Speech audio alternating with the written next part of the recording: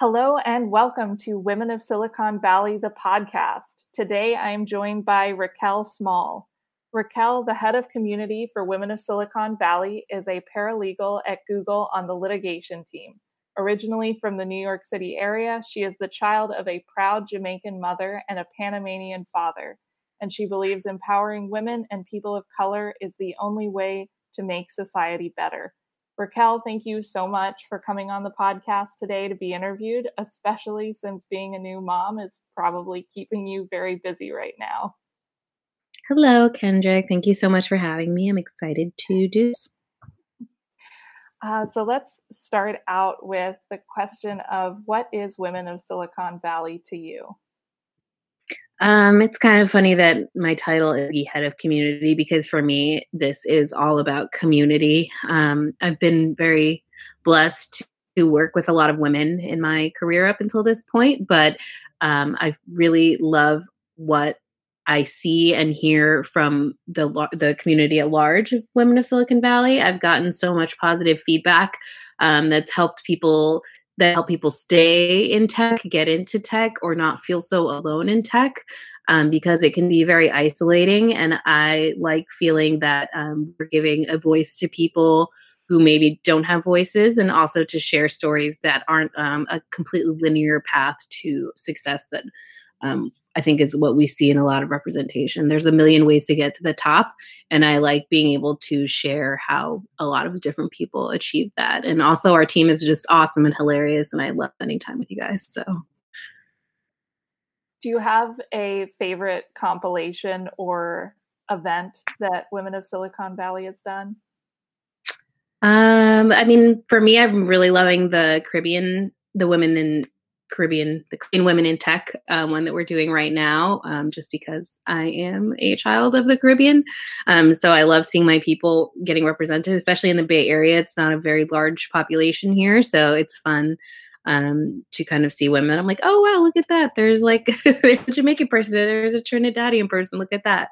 But I also really remember the Mother's Day ones being very impactful for me, and that was even before I had a kid, because relationships with mothers can be completely wonderful, but also can be completely complicated and shape a lot of people's lives in different ways. And it was really interesting to see how people's lives, like even in their careers, were shaped by their relationships with their mothers, and the ways that people had to overcome things, or had to kind of deal with things that put them in positions they had to like overcome, a difficult thing in their life. So I loved those.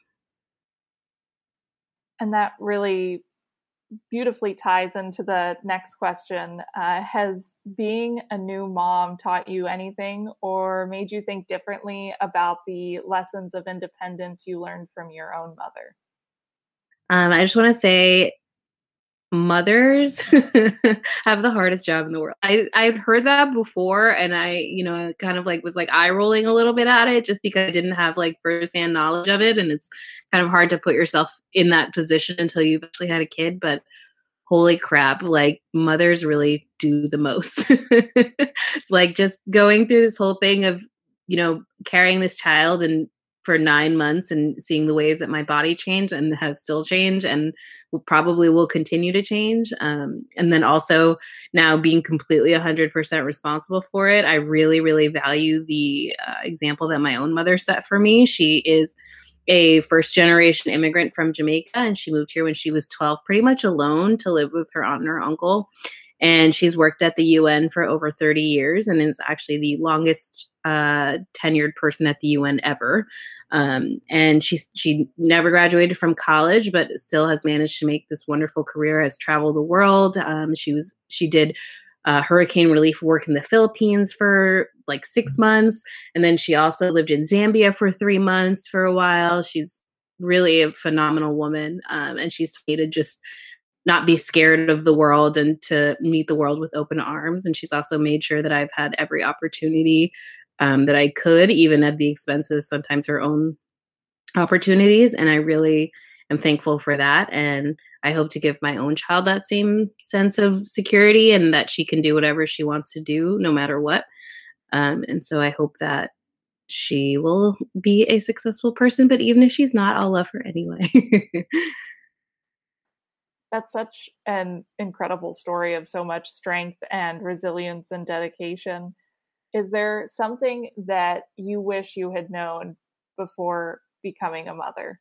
A piece of advice that you wish you had been told? Breastfeeding is really hard.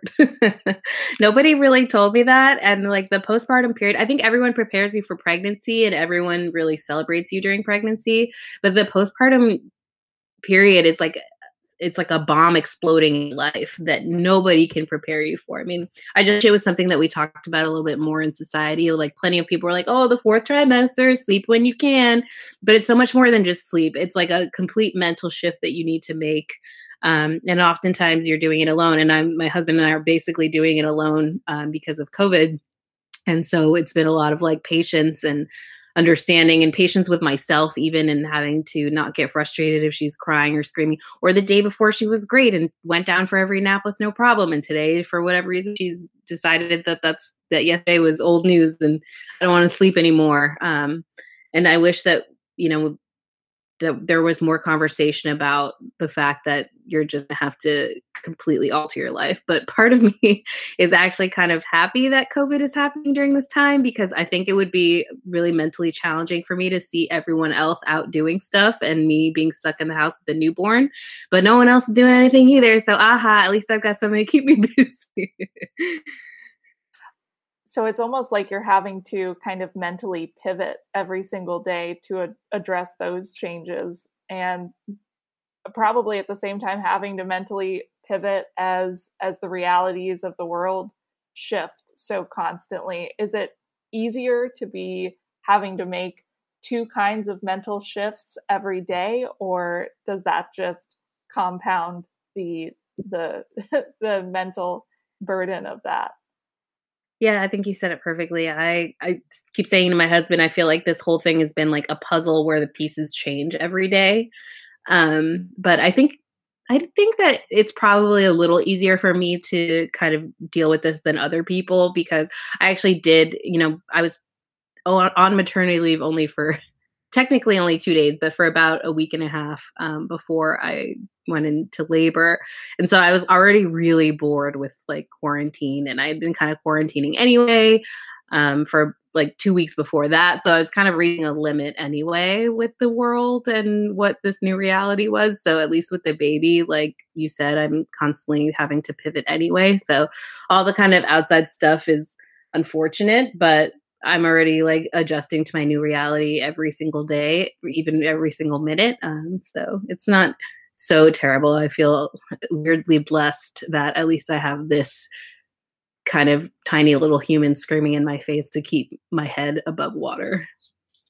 That's a really good way to view that. And also thank you for normalizing the conversation around postpartum and handling that mental shift, because there are so many areas of all of these different processes we go through at different times in our life, or different people go through. And essentially the goal should be to just talk about and normalize every unique experience that someone has. So I appreciate that a lot from you. Absolutely. There's another area which ties into one of our Instagram submitted questions about normalizing the discussion around being in tech, but not being in one of the conventional engineering roles, which is something you have a lot of experience in. So I would love if you could discuss a little bit what it's been like working in the tech world, but not in an engineering role. Yeah. So when I first started working in tech, my goal was actually to go to law school and be a lawyer. And I specifically wanted to work on cyber law. And I found all the areas surrounding high tech law very interesting.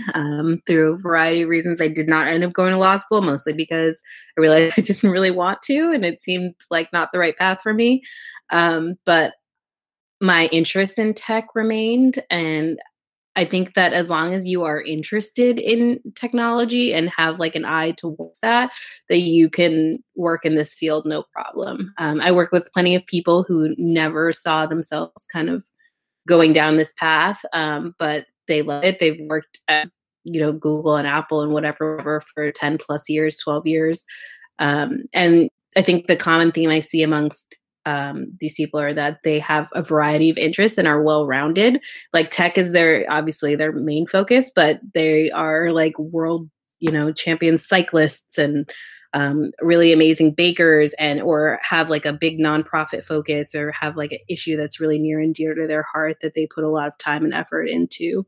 And so I think if you continue to have like well-rounded interests that can kind of augment your interest in tech, that's what companies want to see. And I think working in the legal field, I've been really lucky, like I said before, to have a lot of women to kind of go off of. And I mentioned before how strong I think mothers are, but having that kind of like working with women who are juggling a million different things, being a mother is the same kind of thing where you have to just continue to juggle everything and do a million things at once and wear a bunch of hats, but that makes you a more well-rounded individual. So, yeah. When finding your own group and mentors you can bounce ideas off of, how have you gone about that? That's a common question that we get a lot from our audience, is how to build that network and how to find those connections. Yeah, for me, I think the best mentors I've had are people that I see as friends first. I've found the relationships where I'm like, I need you to mentor me, have been a kind of awkward, and they don't last very long because just there's only so much like mentoring that can happen. You need kind of like a friendship to be able to speak on for extended periods of time. And kind of have that balance. So I think find people that you just vibe with. Number one is the most important thing that you can do, is find somebody that you find inspiring and hope that you guys vibe. And if you don't, that's not the end of the world. I had a couple mentoring relationships that didn't really work out. I did a program at Google where they just kind of matched me with a random person, and it was a man. He was very nice and we got along very well, but he had a very like specific view about what mentorship looked like, and it wasn't really the type of mentorship that I was looking for. I didn't really have like a clear path. I just wanted somebody to help me like deal with what I was dealing with on the day to day, maybe not necessarily on a long term scale, but he was more looking for like that long term kind of vision planning, which I understand some people are really looking for that. It wasn't for me, but that didn't work out for me. And he's great, but it just doesn't always work. So don't like take it out as a failure on yourself if a mentor situation doesn't work, because sometimes you don't have to get along with everybody, and you don't have to have that relationship with everybody, I think. It's just like any kind of relationship. If it doesn't work, then it's not on you. It's not on them. It's just not the match. Exactly. Yeah. So we're going to pivot a little bit over to the rapid fire Q&A section, which I always say you don't have to do super quick responses, but we'll dive right into these. So the first one is, what app do you use the most? If you'd asked me like 2 months ago, I would have said Instagram, but now it's Reddit, weirdly. I'm super into Reddit. I've got like a million subreddits. I'm really active in the April 2020 moms group. The women and I have gotten really close in there, even though I don't know like any of their names or anything, but I know their babies. I know whether they slept last night. I know whether they had a C-section, how their C-section recovery is going. It's also really nice having a group of women that I can talk to about the daily realities of having a baby. When people check in on you, they want to know like, how are you doing, which is a totally valid question, and that's a question I would ask before. But I want to like, what I really want to know is like, how many diapers did your baby have last night? Did your husband finally help you like sweep under the bed, or like did he buy you more birth cloths, or how do you like a DockATot? That sort of stuff really does matter, and that's like relevant to me. So I love my Reddit ladies. I remember you had mentioned that back when we had the team planning in February, and I never would have thought of Reddit as a place to find such a large, tight-knit community, but I'm really glad that it exists, because it's such a specific experience that someone goes through. and probably you're not going through a pregnancy at the same time as your friends who live near you, or even friends across country. And so I was really happy to hear that such a specific group existed. We're small but mighty. The next question is, what is something small you do either every day, week, or month that makes you feel more upbeat or inspired? It's a weird time. It's hard to find those things, I'm not gonna lie. um, I guess, it may sound really simple, but playing with my cat, like that sounds crazy, but my baby is so like up and down, obviously she's really cute and she's really sweet a lot of the time, but she's still a baby. Like she has cranky periods, she has angry periods, but I really, really appreciate my cat all of a sudden because she just really loves me. She's quiet. She sleeps next to me in the bed. She's like snuggly and she doesn't require much of me. All I have to do is feed her and change her litter box and she's pretty content. She wants some head scratches and she makes me feel really happy. She has no idea what's going on with anything in the world at all either. So it's nice to just have this completely neutral party that's super, super cute. The little things can really make a significant difference right now. So I'm glad that you have the cat around. What's the cat's name? Foxy Cleopatra. That makes it so much better. Next question is, since I know that you've done some impressive baking, what is your favorite pastry to make? Oh man, I haven't done like official like French fancy pastry really, but I really just love making cookies. I could just like make straight up chocolate chip. I like to make like weirdly complicated things that don't go together, like white chocolate and blueberry and weird stuff like that. I've also like kind of gone down this weird path of like savory cookies, like with bacon in them, which sounds really weird, but it works really well. So if you ever want to try like a chocolate chip bacon cookie, I'll make that for you. And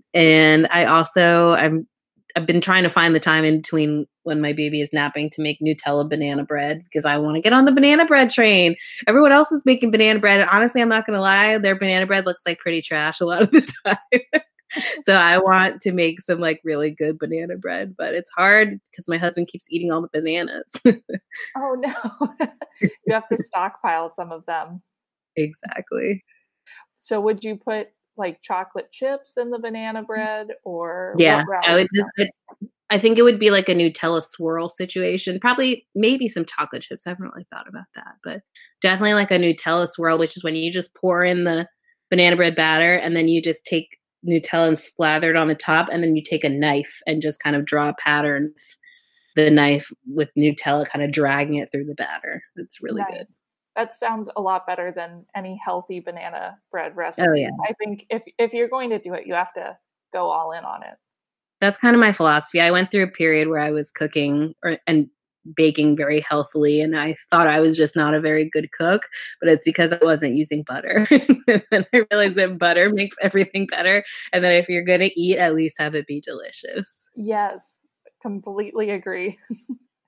And then the last question is, since we live in such a tech-focused space, what is your favorite analog activity? I guess baking is sort of analog, but also I crochet.